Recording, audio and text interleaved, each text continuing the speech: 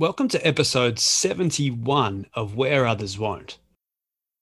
If you're just finding the show, I hope you'll check out previous episodes with the likes of NBA legend Joe Dumas, Ryerson University and Team Canada coach Carly Clark, and new Atlanta Hawks Director of Sports Medicine Marty Lozon. My guest on this episode is Joanne McCallie, better known as Coach P, who's the former head coach of Duke women's basketball. Her list of accomplishments is as long as your arm, so I won't read them out, but she's compiled a 646 and 255 record over a career spanning more than 30 years, and she was named AP Coach of the Year in 2005. Joanne has recently released her second book, Secret Warrior, which chronicles her career following being diagnosed with bipolar at age 30. Where Others Won't, episode 71, is with Joanne McCallie.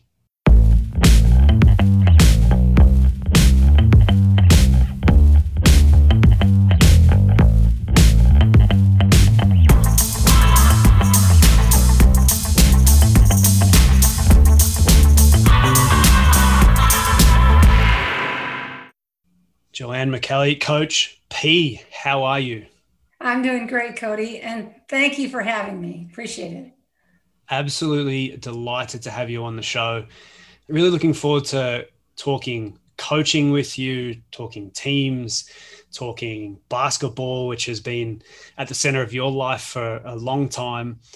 But let's start with the work you've been doing most recently. We're just going to go straight to it. At age 30, you were diagnosed with bipolar. So as the kind of preface for all of this conversation, tell us what is bipolar and then how has it impacted your life, your coaching? Yes, bipolar is a mood disorder. There's bipolar 1 and bipolar 2. And I've had the good fortune of having both sides of bipolar, which is a manic episode, my first episode, and also a depressive episode, and some adjustments along the way. So it's been challenging. It's been something I've embraced, but not without great struggle. And it's been wonderful to see the people reach out and the mental health advocacy and directly talking to younger players and people about bipolar and also the whole spectrum of anxiety, depression, all those post-pandemic things that are going on. People, about 50% of families are affected in some way about mental health. And mental health impairment, I should say. I like to really make the distinction. Mental health is a positive term. You know, great mental health and working on your brain and brain balance. But mental health impairment obviously is a tough issue. You mentioned two things there, manic and then depression. Explain those to me. So start with manic. What does it actually mean? Yeah, it's a hyperactivity electrical circuitry problem in your brain where you simply go too fast, talk too fast, and you also have a grandiose view of things. So you get up in sort of the clouds a little bit about life in general. It can be a very happy, very productive time. People have talked about some of the famous Van Gogh and others wanting to go into mania. So that they could really be creative and do things like that. But it's dangerous and your brain can't operate that way. So that would be mania. And then of course, the depressive side, people understand more. That's the low side of depression. Mm-hmm. You can't really, your brain doesn't work as quickly. At times can't even read the paper. You get to a space where you're very uncomfortable. And the movie Homeland, by the way, did a great job with Claire Danes as she worked through her job. I believe it was the CIA, and she was bipolar. Mm-hmm. And it showed how she used it on a manic side and then some of the cost associated with it. So that was a great show that really showed a lot about the disease. Mm-hmm. And so you've just released Secret Warrior. You've become a bit of a spokesperson for bipolar and like you talk about the mental health issue in general. And I believe you've been on the cover of a magazine. Bipolar magazine, yes. Bipolar magazine, amazing. Go and check that out. But you've also released Secret Warrior, which is a book. It's fair to say this is your real story. Yes. And I believe people read books when they need to, but I also believe that authors like you and I write books when we need to. Mm-hmm. So why was this the right time for you to write this book? Well, yes, it was unfinished business. I wrote Choice Not Chance, my first book, and that told a story of coaching going from Maine to Michigan State to Duke, but it left out a lot. And I knew I had to tell the full story. I've been a coach for 30 years, 28 as a head coach, and things were just winding down in my career. It felt time to step away. I began Secret Warrior prior to the pandemic. It was started back in the springtime. Of course, the pandemic hit, and that provided more time to really dive into it. And then stepping away from Duke was a good time to pass the torch to a new coach and then really go full force into mental health advocacy. And I do feel strongly that I needed to be out of coaching to write the book because I would have brought too much attention to me versus my team if I was still actively coaching. It might be different later, but in terms of releasing it, catching people by surprise with it, and I don't know of any other coaches, D1 especially, that have come out with a mood disorder. Although sports is bipolar in nature, and I know you understand that as a coach. I mean, you win, you lose, it's up, down, you don't get sleep. It really has elements of bipolar to it, so to speak. Right, definitely. So how did you deal with this then as you went through and you, one, learned about bipolar, two, learned about yourself, and then three, learned about coaching and trying to bring all those things together as you're progressively going from Maine to Michigan State to Duke, like all of these things on the same trajectory? How did you, I don't want to say manage, but like, how did you kind of learn and try to apply all of those things as you're on this upward trajectory? Well, I was fortunate to have great support, family support, my husband, a great team, some wonderful doctors and therapists. I was in denial about the mania. I was not going to believe that for a second. So I learned some very difficult lessons, which is in the book, taking medicine and then knowing more than the doctors and not taking medicine and having a second episode. The book is really about loyalty. It's about the Maine women and how they stood by me and how we continued to win championships. During my 8 years there were 2 episodes during 8 years, 2 years apart. And the continued success, I think, is a critical part of it because life wasn't perfect for 2 seasons, especially, yet the championships continued. And that's a reflection of the focus and dedication of the women. And so my mental health journey got very secure at Maine, me taking medicine, me learning the hard lessons. My last year, or my second to last year in Maine, we actually played Stanford in the NCAA tournament. We won, we made history. There were some really neat things that happened at Maine. Being recruited by Michigan State was one of the greatest things that's ever happened to me. And then going to a national championship in 5 years, at that point, I was very balanced. And the routine of coaching helps with that balance, the day-to-day balance. And I got in quite a rhythm, had no incidences, didn't even have a therapist in East Lansing, just worked with my doctor in Maine. Then I go on to Duke, again, to be recruited by Duke. One of the greatest things I've gone through with Coach K and all of that. Tom was great at Michigan State. Mike's been great. So that was a big deal. And at Duke, I continued as well with that balanced approach until I had a kidney issue. But even with a kidney issue, we went to the Sweet 16 and we did some neat things. I did have a therapist that I got because of the difficulty of the ACC and also the difficulty of taking over at Duke. Ironically, she's helped a little bit with the bipolar, but she was more just a therapist overall. And so that's kind of how it went. And to take it one step further, I think to follow your question, I'm out of coaching now. And this has been the hardest time for me ever, relative to not so much balance, but some medicine issues, yes, and some sorting through my life. as I don't, not coaching. And I know you know what that's about. Probably nothing can prepare you for that. It's very much like athletes when they come out, and all of that structure and all of that discipline goes away, and you see these same things rear their heads. They kind of lose their way a little bit. Coaches are exactly the same. Yes, yes.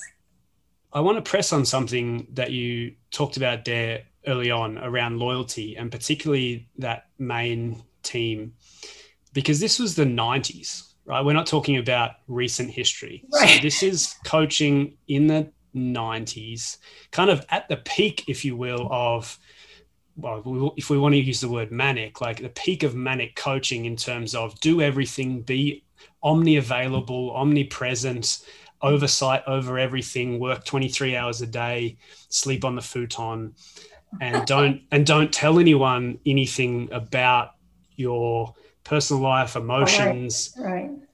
And so this is quite fascinating in that during that time, obviously this news comes out about you, and the response from the team is essentially nothing but love and support. Is that fair to say? Yeah, as you say, this was 25 years ago when nobody uttered a word about mental health impairment or anything about mental health. And even with this group, I talked to them when I was out for 2 weeks with the mania, and I came back. They were excited to have me back. They kept parents at bay because there were questions, of course. They told their parents basically to stay out of it. And they told the administration to stay out of it. The administration, of course, was wondering about their coach. This occurred in October. I was very fortunate because it was before the real season. I mean, so it was the last 2 weeks or so in October as my assistants took over the team as I recovered and then came back, I'm going to say probably November 1st. We went on and won a championship that year. And so they are truly an amazing group, and they wanted to know more than exhaustion. What they were told was I had exhaustion, and I had just given birth a year earlier to my first child. Now, the truth of the matter is I did have exhaustion. That was true, but we didn't go any further. They didn't ask. I didn't say. It was so taboo. That was it. And I had one of my players who is now a very successful head coach at Maine, Amy Vachon, tell me when I read Choice Not Chance, I felt like you didn't tell the whole story. And I said, Amy, I didn't tell the whole story because I was currently coaching. And so my Maine players in particular, this book has meant a lot to them to get the full story. And I hope for our Michigan State and Duke players as well, although they weren't touched by it in that way. It's different for them. I was just a demanding, I was a very authentic, demanding coach, fair coach, but I didn't have issues where they had to worry about the things that the Maine players had to worry about. This strikes me as one of the core problems that we're having, I guess, as a community in coaching right now, as this shift to kind of a more vulnerable style, a more open style, being partners in performance as opposed to kind of adversaries in performance, and coaches not wanting to share their own stories. And in this is obviously an extreme case of that, but it doesn't need to be, your deepest, darkest secrets. It's just sharing who you are. Do you see that in the coaches that you mentor and work with at the moment? Just we're not quite there yet. We're not quite there, and it's difficult to know if we can be there. I think a coach can be humble, authentic, but when a coach gets overly vulnerable, I think that creates problems in terms of leadership and in terms of philosophy and following sort of the code and the philosophy of the program. So I think there's a very fine line in coaching. And now with the name, image, likeness situation, where coaches are now becoming agents on top of everything else, the familiarity is important. The care is important. The one-on-one is important. Understanding your team is important, but there is a decision maker, and everyone else makes suggestions, especially assistant coaches. And I think that you can undermine leadership to a point of it just everybody's doing their own thing. And I think we're at the precipice, if I said that word right, we're right there. And with all of this, and I think the opportunity and benefits of the name, image, likeness thing is really important, really important. But boy, did we throw another thing in for coaches and for players to balance with that leadership and vulnerability. You've just taken it a step further to that whole kind of, again, society is kind of moving towards this inclusive decision-making style, but there is also this reality in what we do that there is a decision maker, and ultimately that end decision, regardless of how informed it is by others, is still sits in our scope. Yes. And there's one person that needs to be comfortable with the decision that's made at the end of the day, because their livelihood rests solely with that decision. And so again, there's this teeter-totter at the moment of the way society is kind of dealing with it and the way that teams actually operate. And they are quite... Well, coaching is a craft, right, Cody? I mean, coaching is a craft. It's like, it's not like, people say, well, it's not like being a doctor or whatever, but it's a craft, and you learn it through years of experience. And so the idea that everybody can coach, I mean, there are a lot of great players that would not be good coaches, relative to breaking it down fundamentally. And so what it does is it sort of obliterates the craft, because it makes it everyone can have equal decision-making. And last time I checked, there's a way to learn how to coach through mentors, through experience. I came up the mid-major route at Maine, very valuable experience for me. But I also want to flip it, like you said, the teeter-totter on the other side. I want the student athletes to have opportunity, but where does that end? And where does the decisions, where does that PR person or that agent come in to infiltrating the craft of coaching? And I don't know that separation. And you don't, none of us know, right? The unintended consequences are still out there. We don't know. One of my most recent blogs is called The Guessing Game. And it was essentially about this, is we are in a big guessing game, tactically guessing game, right? Put this player in this position to make this shot. You're still guessing that occurs. And then that kind of filters through almost everything that we do. We're educated guessers at a certain point. Yes, yes.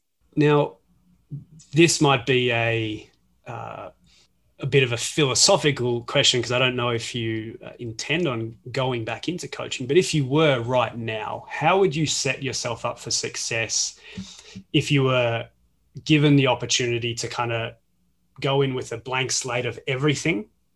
In, let's say, like an expansion franchise or something like that, where you could build everything, including your own schedule and how to optimize yourself.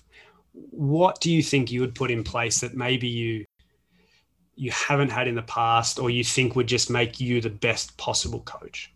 I think that I would definitely do more of the things I did, walking the dog with players, one-on-one. Okay, so more one-on-one. Of course, you do office one-on-one, you do film one-on-one, but maybe more one-on-one, walking the dog, and then something else, to really maximize the development. I call it, cognitive behavioral restructuring, through doing things, getting everybody on the same page. I think that's a critical piece. So I did some of that, but probably should have done more. And I think also, I just think you benefit from maturity. The fact that I've told my story puts me in a whole different space of understanding. Not that I would overanalyze people's mental health, because that would not be my view, but people would understand me a little bit more, and sort of that, I would hope that vulnerability could work in favor of me understanding the dynamics of individuals' motivation and their own physical and mental health. X and O wise, you'd have to catch up. Right. I mean, When you're defensively, I feel like man to man, my matchups, my half court presses, full court presses, like defensively, I think I would be on point in terms of what we do there. Offensively, that's the evolution of that. The game, playing the game faster, spreading the floor. Some of it I love, and some of it I don't like because sometimes there are arbitrary shots involved where I want certain players to get the ball like over and over again, and the block is still a great place to get the ball. Paint points still matter, but I definitely think there's always an offensive,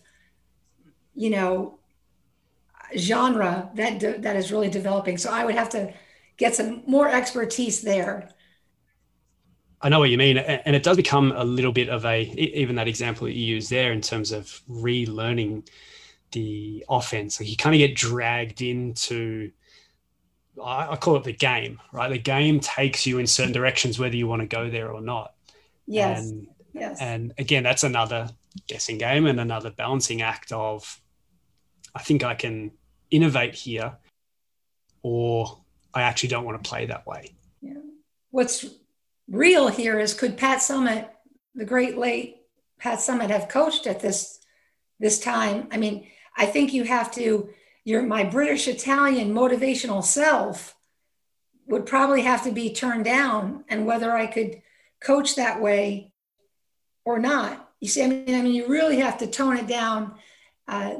Really, you have to be it seems more gentle, really. I mean, I tried to alternate how I was with different players, and I was grateful there were some players that would say to me, "Coach, I want you to coach me hard." Those great players that said, "I want you to get after me." But when you did that with the great players, a player over here, more sensitive, would be affected by that.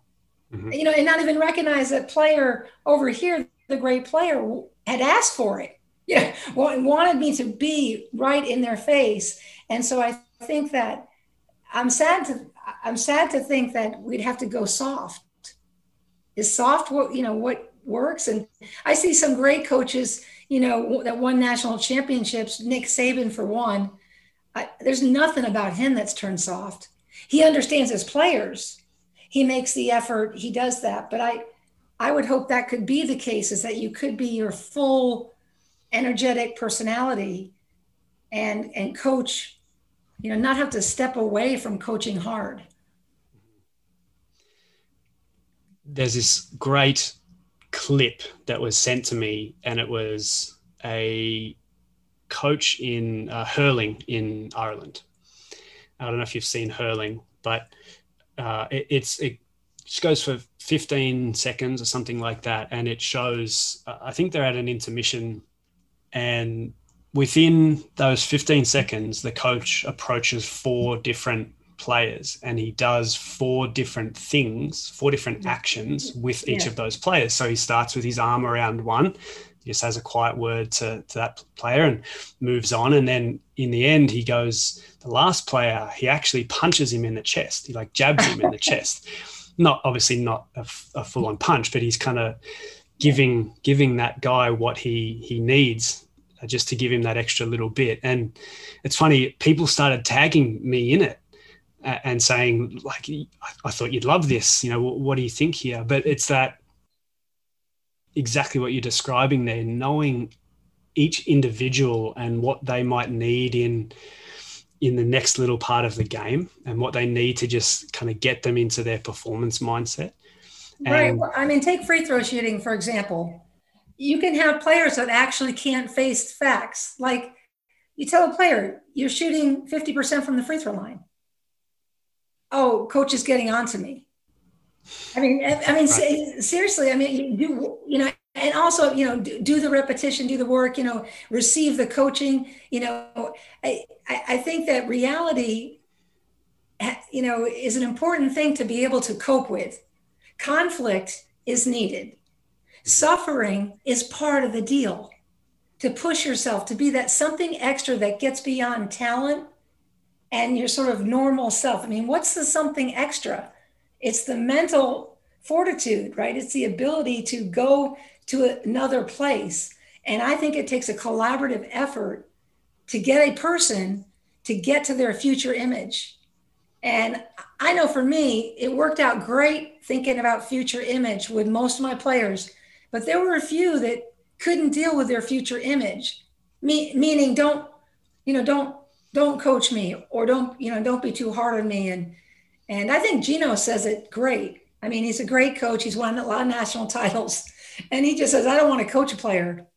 I don't want a player who can't be coached hard and aggressively. And I forget the words he says it his own way, but he makes a clear point about standards, and keeping standards and being able to do it from a passionate, loving place, not from a real personal place, but from that good energy you need to offer teams.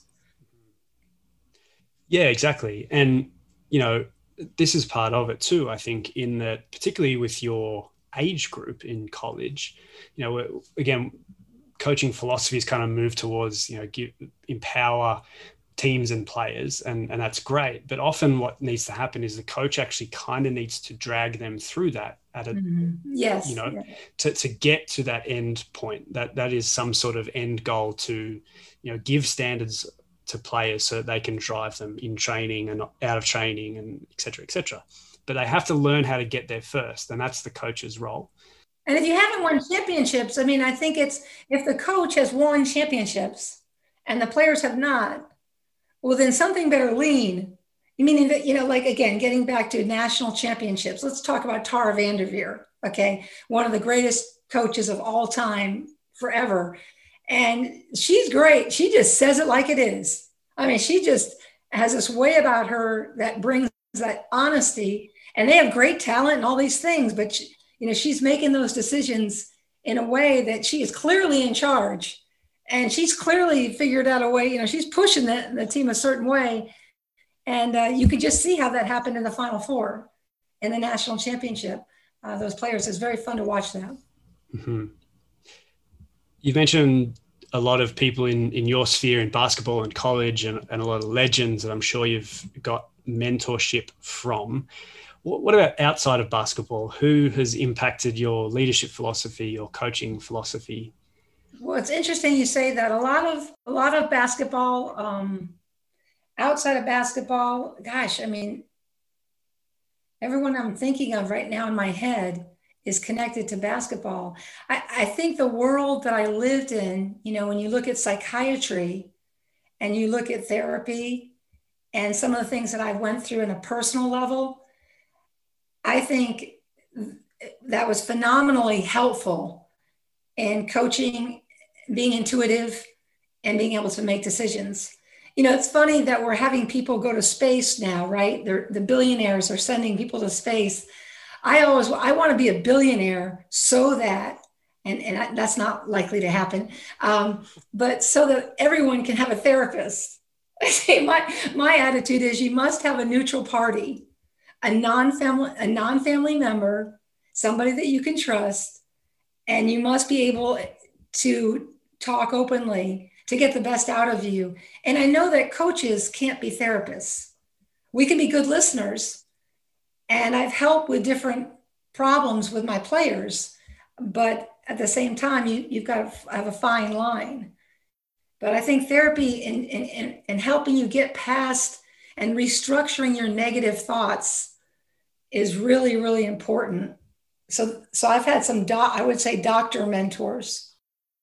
Let's keep going on that, because now as we move towards this, training the brain and understanding more about the brain, what it's capable of, what it does, what its actual functions are, particularly in sport, there's obviously a move towards sports psychology and further than that, cultural elements that actually drive mental performance.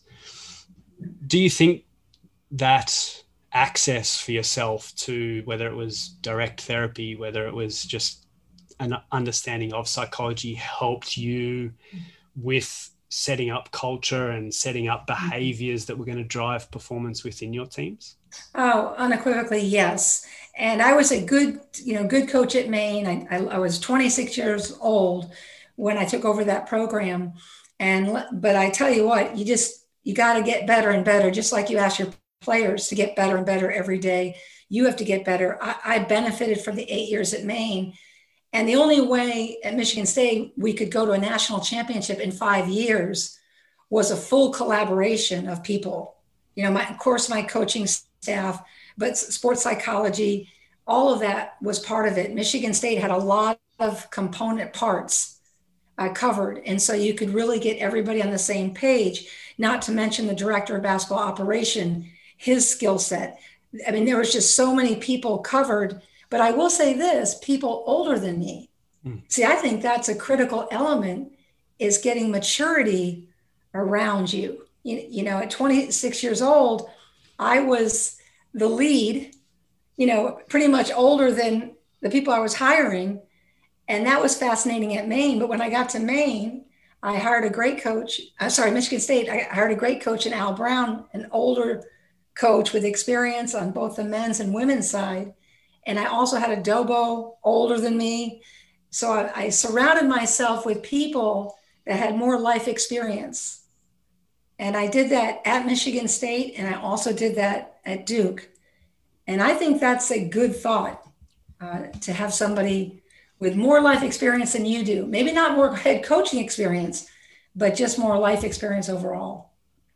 My friend Paddy Steinford talks about this. He was with the Red Sox in mental performance, and like the Moneyball idea kind of drove this. Let's get rid of the old people out of the building because their thinking is old. They're about, you know, the whatever the 5 things are from Moneyball, you know, and you can kind of picture that scene from the movie where they're all sitting around. It's all the white-haired fellas and they're trying to explain analytics to them. He's like, how it actually works is you go and speak to those people because they have this sense for the game and they have this sense for the world and for life.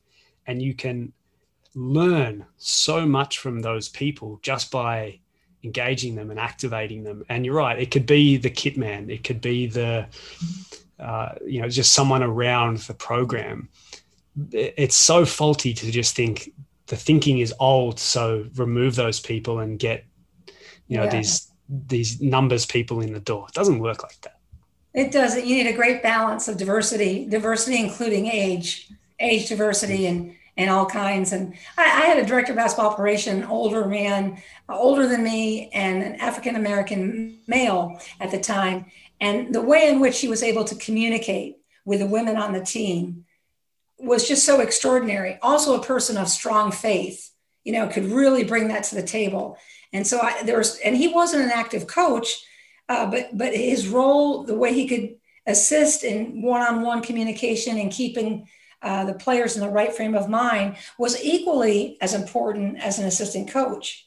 And so again, we did it in 5 years. I mean, we took a program that was at the bottom of the Big Ten and ended up in Indy, you know, in the national championship after beating Tennessee, which was another amazing thing to think about. But that was because of the collaboration of a lot of different people, a hugely diverse staff, and obviously great players, you know, great committed players that love playing together. Yeah, it's quite the story. Yeah. Let me refocus your attention back to the book for a second. I like to ask this question of anyone who's an author. What has surprised you about what people have taken out of The Secret Warrior? So I'll preface this for you. So the example that I often use is I have a sneaking suspicion, and I haven't asked him this, and I will if I ever meet him, that Malcolm Gladwell didn't think the 10,000 hours thing was the strongest chapter in Outliers. I'm sure he was in love with another chapter and thought, this is the one that people are gonna take away from this book, because I've had that same experience. What have been the surprising takeaways that once you gave it to the audience that they fell in love with that maybe you didn't expect? Well, I think people just saw the courage of sharing the story, and the input has been incredible. There's been both sides of the coin, though. I mean, there's been some negativity as well. People, you know, want to make assumptions about things, you know, my coaching or and not really understand or read the story or listen to it on Audible. I think what's really helping is the Audible, because it's on Amazon at 6 hours and 33 minutes and I narrate it. So it really kind of brings the whole story full circle. But most of everything has been very positive, and what people have wanted to relate to is their stories. I mean, I talk about stories over stigmas. That's the whole idea, is can we share our stories? Can we tell them? It's a very important concept to be a storyteller. And I've seen people call me, players, people wanting leadership and the opportunity to direct the narrative a little bit, just in my own way. I mean, there's so much to do with brain health. I'm not a psychologist, I'm not a psychiatrist, but I am a coach. And I think about principles that matter and stories over stigmas, getting past our assumptions about mental health impairment is really important. And Naomi Osaka has made this worldwide. What the bravery that she showed, the courage that she showed to stand up to the USTA under circumstances that were very critically important to her mentally and physically, that lights a fire for everybody. And so that's really brought Secret Warrior and this dialogue forward more. And I just hope to do my part. It has put it on the world stage, hasn't it? And it was going to take someone of that stature, which is fantastic. So it's funny what people do latch onto, though, whether it's positively or negatively. For me, it's been the last chapter in my book is called Tactics Don't Really Matter. It's not actually a chapter about tactics whatsoever. It's about belonging and how belonging actually drives tactics. You can do a lot more. But people latched onto the tactics don't really matter. So now I'm apparently seen as the guy who hates tactics in sport, which I did to myself. But to your point around stories over stigma, the other side of that is a lot of my DMs now have been about alcohol and alcohol consumption. And I talk about my alcohol consumption, working with a therapist, my background in Australia, the way that Australia views alcohol as part of sport, almost as a necessity. And a lot of my messages now are from coaches talking about their own consumption and wanting to make adjustments there. And so you can see how you just start to open up these stories over the stigma, and people can really resonate with them. And they just need a champion to kind of come out and maybe take a couple of bricks out of the wall. Yes, and you can self-medicate a lot of things with alcohol. It can be something that you hide things with. And one of the stories that is really the impetus for the whole book is being in a church at a funeral of my teammate's daughter who took her life. And she was misdiagnosed, and she was at an alcohol rehab facility, which was not what she needed. She had a mental health impairment, possibly bipolar, but hard to know exactly. And she was at exactly the wrong place for her to be, and she took her life while there. And so alcohol is very fascinating. Being an alcoholic, being addictive, that addictive personality, that's its own beast, and it's very serious, but there's also underpinnings why people do it and what they're running from. And that's huge with mental health impairment. And that's why so many, if you can imagine someone manic and drinking and what they could potentially do at that time, or depressed and drinking. For me personally, I'm very blessed that my family, there's no alcoholic tendency. There's no, so alcohol was never a part of my equation. I never went out. I went to bed. I got my sleep. I kept my routine. I led a really simple life, and that helped me be healthy. We talk about alcohol within this spectrum of mental health impairment and what's connected to what, and it can be complicated. Yeah, specifically around coaching too, because there are no guardrails. There is, part of the reason for my writing the book was similarly.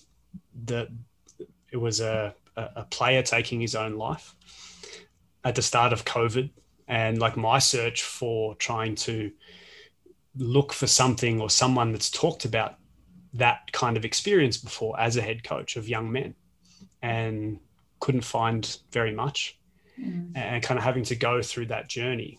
And so again, there aren't a lot of guardrails for coaches where that slide into, whether it's alcoholism, whether it's masking some other way, can be quite fast, because head coaches are kind of just left to their own devices a little bit. Yes, I think so, more and more. And I think with administration, a lot of administration are just trying to cover everything. They're always covering up type of thing and making sure things are a certain way.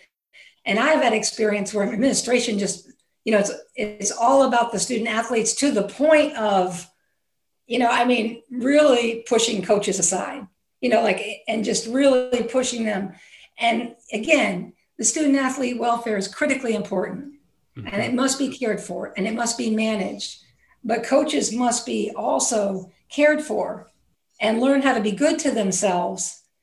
And where does a head coach turn? When administration is doing X, Y, or Z, and you've seen incredible coaches exit coaching in ways that are, that can be bothersome. So there's definitely a lot of issues out there as a head coach and as a leader. Leadership is still lonely. Last time I checked, it's making those decisions and that type of thing.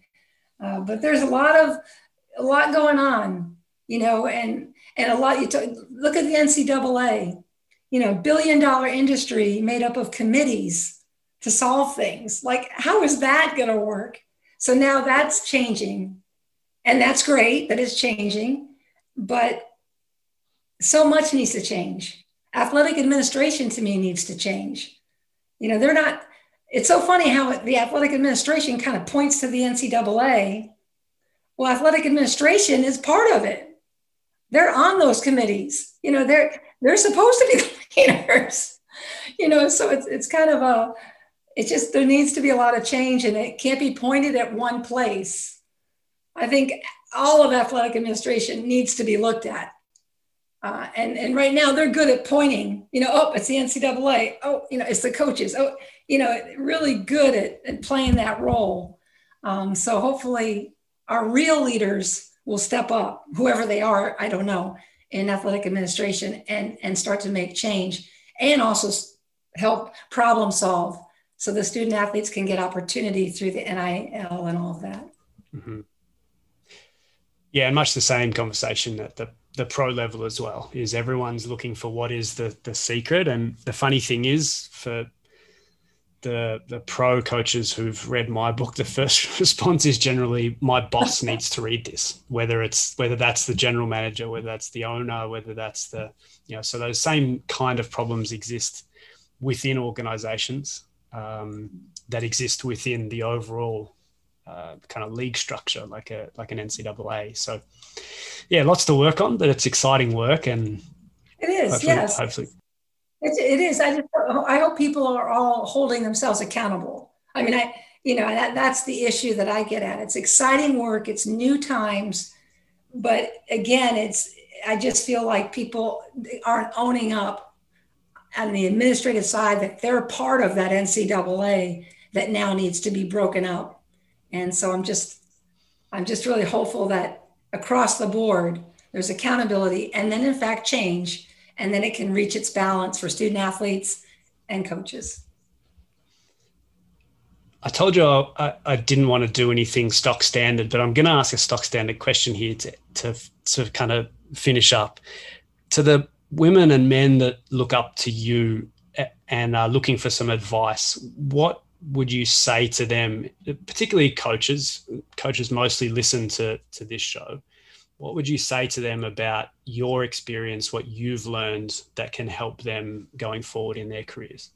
Older people, wisdom, older than you. I think I would, go back to that and remind people that shows confidence, and it shows wisdom to try to garner some more wisdom. So I would definitely want to offer that to new coaches. I also want to offer to them to take their time, do things right without the panic button, of the contract, and, try to slow down a little bit and make sure the philosophy is really, truly embedded, that you're not just doing. I also would encourage them to understand the process and not be outcome driven, the no scoreboard mentality, the idea that if you're a fantastic team, you're good enough to not be looking at the scoreboard. You're not looking at the outcome. You're as a team, the energy is working, the execution is working. The team is immediate, intense, playing smart ball, and inspired to play with each other and allowing the outcome to occur. And so I'm very much a process-driven coach, very much, always have been. And I think that it's easy to say the word, the process.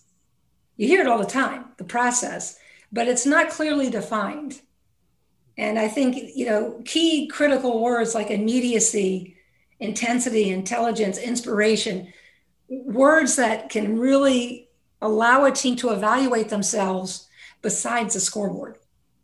It's not a results business, it's a process business. It is, yes. we need to stop saying that. I know we want to keep hold of this results thing, and that's all what we're striving for, but there is enough evidence and structure and anecdotes and stories that it is a process business. Yeah. And you need to keep it even when things get challenging. For example, when we played Tennessee in the national semifinal, we didn't go out there and say, we're going to beat Tennessee. Like that wasn't, we were methodical and had an incredible year of 30 plus wins. And there was a methodical routine that we had established in preparation. It didn't matter if it was Tennessee or Stanford or Notre Dame or whoever it was. And, process has to be strong enough with principles that when you get to the World Cup, yes, it's obviously the World Cup. Got it. Okay, that's a blinding flash of the obvious, but you stick to the principles. You don't just start all of a sudden we'll start playing one-on-one and, because we're on the big stage. You've got to be able to have before you ever are on the big stage, when nobody's looking, that process must be in place. Okay, the question you've been waiting for, maybe nervously, that I've primed you for. Tell us, is there a Netflix show, an Amazon show, a Wikipedia hole? Is it billionaires flying into space? What have you been kind of obsessed with bizarrely that you never thought you'd be obsessed with in the last couple of years? I'll open the window up for you, Coach. Well, obsessed with being an author. Yeah. I mean, I still think I'm a better coach than author. I've had 2 books, right? And we had some bestseller stuff going on, which was great. But the humble nature, as I look at other books and read in the papers, that your book is like, wow, it's just really, it's not as good as all these other books. Like you have to be very careful and not to be comparative. So to answer that, I mean, the space thing is real for me because my father, who has since passed on, it was in aviation. Okay, so that stuff is all very interesting. And of course, when it comes to Netflix, I mean, like I'm British, and I'm half Brit, so Downton Abbey is life changing. I think, not to mention Luther, British Luther, remember Luther? So I kind of gave you a potpourri here, but I've never done Netflix before leaving coaching.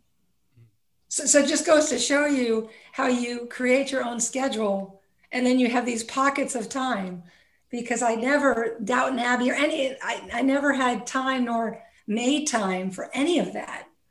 So it's a new world. And then finally I'll add the transitions.